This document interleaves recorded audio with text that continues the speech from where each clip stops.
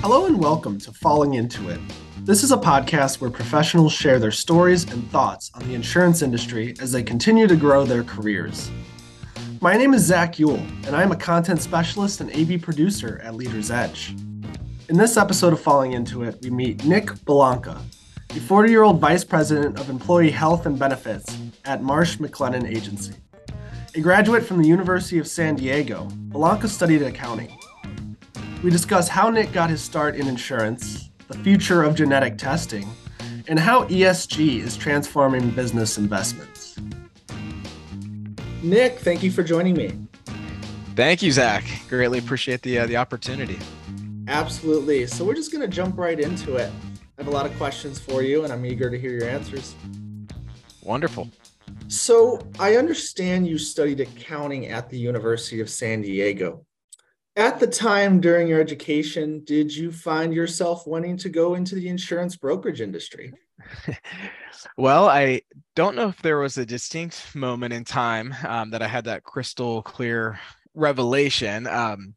However, I did realize pretty early on that I did not want to become a CPA. I wasn't nearly smart enough. My grades were not nearly good enough. But I also realized I needed to make good money to continue to live in San Diego and Southern California. So I was all set to take a job at either accredited home lenders or New Century Mortgage in around 2005 or 2006. But thankfully, I was given great advice to avoid the subprime mortgage lending market and focus on finding a organization that was more stable and that provided great training. So my stepdad, who was in the insurance industry for decades, recommended that I check out a few insurance carriers such as Hartford, Travelers, Unum, and ultimately I landed a job at Unum right out of college. Interesting. So regarding your stepdad, did he ever talk to you about what he did? Or you said he worked in insurance, correct? Correct. Yeah. I'm sure he did. I don't think at that time I fully grasped, what the insurance industry entailed. I think many of us, when we're younger, think of insurance as, especially back then, was someone coming into your home, at the kitchen table selling a life insurance policy, one-to-one. So I don't really think I actually fully grasped what he did, other than, he had a great career and he always gave really good advice. So if he said, hey, check out these companies and check out the insurance industry, I said, hey, why not? I think I'd do well if I just followed the direction he gave me, and it ended up working out pretty well. Absolutely, definitely stable. Yes. The person to get that advice from. Yes, exactly. I think you said, boring can be beautiful. So not that it's boring whatsoever, but I think the stability certainly was something looking back, I greatly have appreciated. Yeah. So as someone who has over 17 years of experience, you are probably the most experienced person I have interviewed in this podcast series so far. Most of my guests are just starting out in the insurance industry or in their prospective job in general. Mm-hmm. What advice would you give to your past self who was just getting their start? Yeah. So you're saying I'm a very old rookie. Fair enough. I would tell my younger self to be more curious than I probably was, to be more empathetic to others and myself than I'm sure I was. Learn how to take a compliment. And, really learn to think like a business executive, spend the time to educate yourself. And when you have opportunities to meet with executives, CFOs, leaders, really take the time to learn from them and develop a great relationship. I think the great thing about the insurance industry is, the relationships, and the amount of time you spend on building relationships will really compound itself over your career. Kind of the last thing I would add there is just, don't focus on how much money you can make. I think out of school, a lot of people are just focused on, how much money, can you make in your career? You take jobs based on how much money you can make. I certainly did that. And looking back, I think I had the wrong perspective. I would certainly say, focus on how many people you can help. At the end of the day, your earnings will be reflective of how many people you can positively impact. Absolutely. That's a good point. There's a lot of metrics for success, especially out of college when you're just grappling and trying to figure out your identity, and money is one of those gauges, but it's not the only one, so that's correct. Fantastic. Going back to what you said about insurance and relationships. Now, I'm very interested. A lot of my questions for this series have revolved around COVID. However, since the series began and where we are now, COVID is kind of subsiding. I think that's fair to say. And people are going back to work, but also people are still staying remote. And we have a lot of flexibility of people being able to go into the office on some days and then work from home on others. Now, I want to know how that flexibility, and this is all new territory, definitely, has impacted you trying to create relationships this year with remote work, but also being able to a kind of come back to normalcy where people can go in the office and people can meet their clients. Yeah, it's a great question. I think I've been fortunate. So I'm, in month 4 of my career here with MMA, and it seems that there's great interest, thankfully, right now in meeting in person. I think so many people are tired of Zoom, and they've realized you need to have a balance throughout your day of real one-to-one interaction. And I think it really makes the in-person interactions that much more valuable because they were so scarce. For a year and a half, 2 years, we weren't meeting with people one-on-one. We weren't meeting in office spaces together. Many companies weren't allowing outside vendors in, if in fact they did have people in the office. So that seems to be opening up, and I think there's actually a premium now on in-person interaction. And I think that's the most valuable time you can spend with somebody, especially as you're trying to build a relationship, is one-to-one in person, grabbing lunch, grabbing dinner, coffee. You can't replicate that via Zoom. I mean, I think Zoom is a great tool and we can all utilize it to be much more efficient and meet with more people. So, it's higher quantity, but the quality isn't there. As we've seen in person settings, it's just a dramatic difference, and it's just so much more conducive to establishing meaningful, long-lasting relationships. Absolutely. It's kind of nice and invigorating, this back to normalcy, even though we're obviously COVID and the pandemic has changed society and changed how we do business and how we meet clients, obviously, but it's definitely meeting them where they're at. So that's very interesting. Prior to you working at Marsh McLennan, I understand you were a founding member of Genomic Life. Is that right? That is correct. Yeah. Yep. Where you worked in their benefits division with a focus on cancer treatment. This year, President Biden reignited programs in the form of the initiative called Cancer Moonshot, which sets new goals for improving cancer treatment and cutting the cancer death rate by half within the next 25 years. Given your experience and knowledge surrounding cancer, what investments do you find the most important to reaching these goals? Yeah, it's a great topic.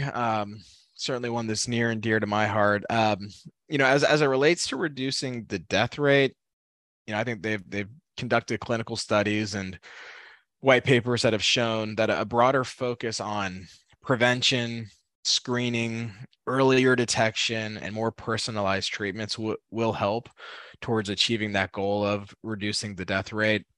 And as we know, cancer is very complex, right?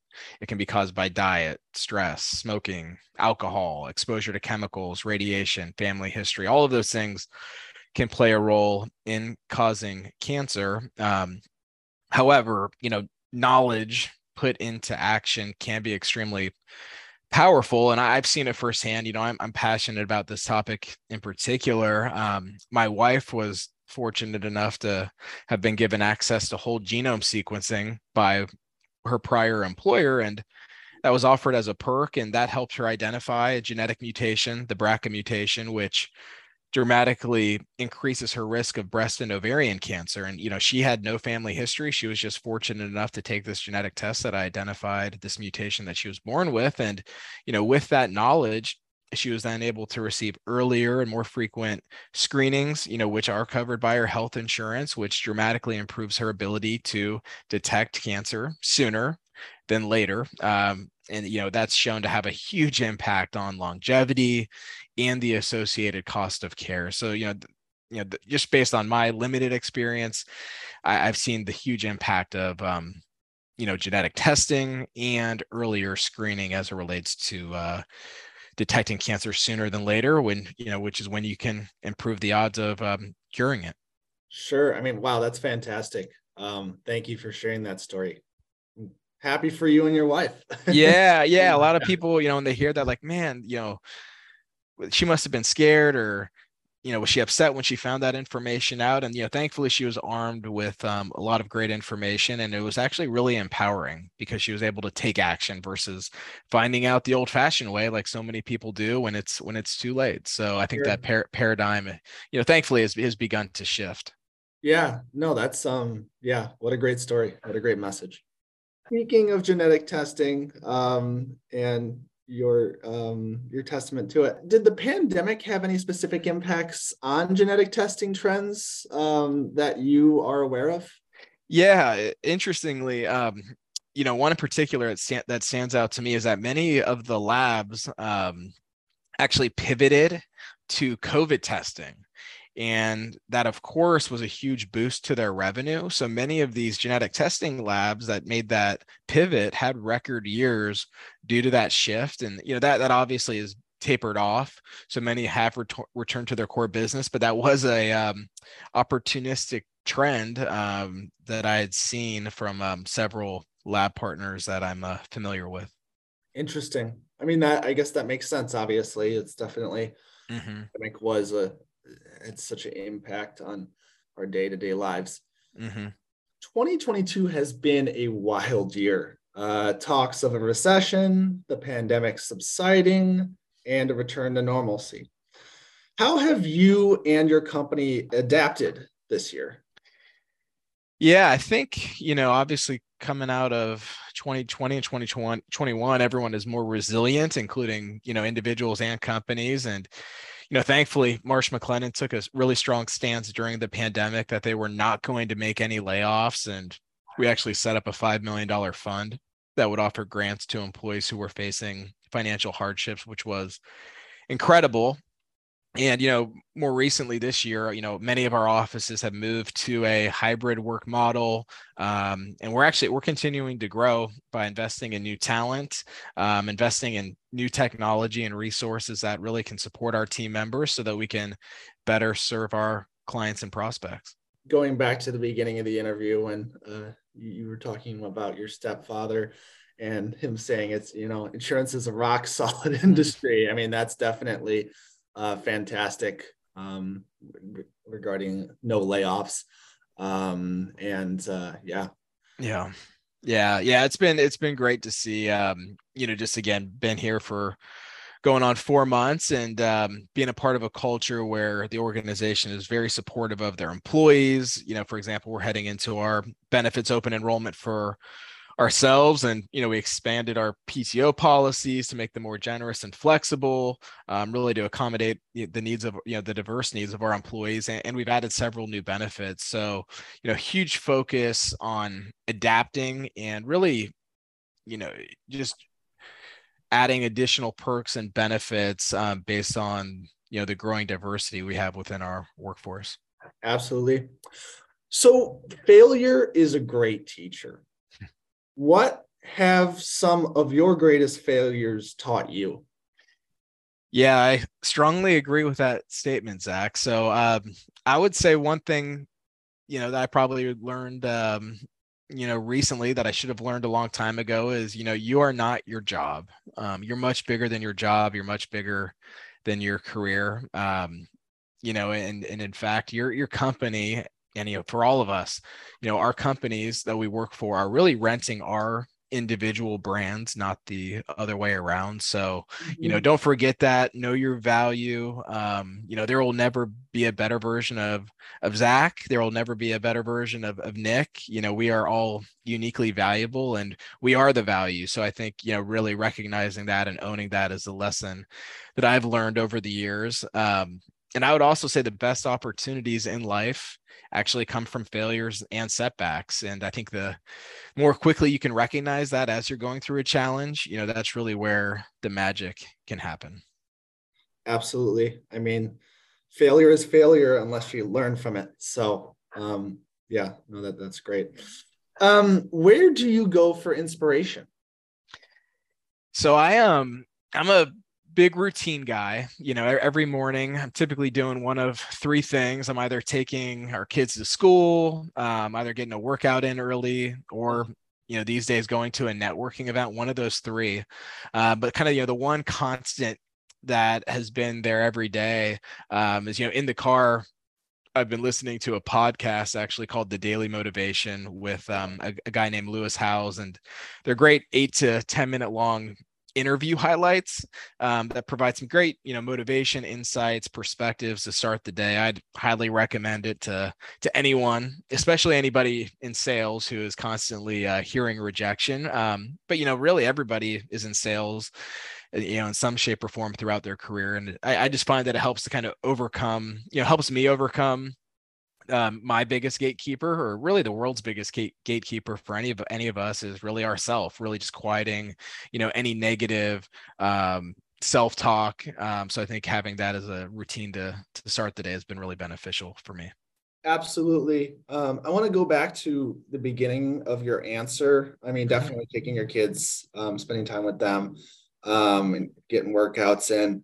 Very inspiring. It's very healthy. But I'm interested, and again, this is like a insurance related podcast, but you said networking. Do you mean just like talking to people again, or like I say again, like because you can do it in person now?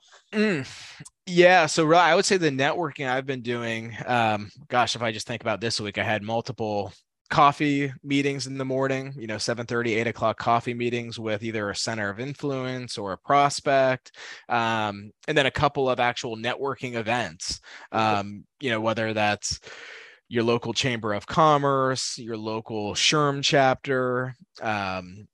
There's a small family business organization networking group whose meeting I just attended this week. So it's actually been, either one-to-one networking, or actually going to group networking events. And back to my prior point, all of these in-person meetings have been extremely well attended. So I think there's just really a strong groundswell right now as it relates to getting back out in person and developing meaningful relationships. Absolutely. Interesting. So, do you know the common phrase "shuts laptop until Monday"? Oh yeah, I think that's a meme, right? Or a Yeah, GIF, or one of the two. yeah, it's like a meme.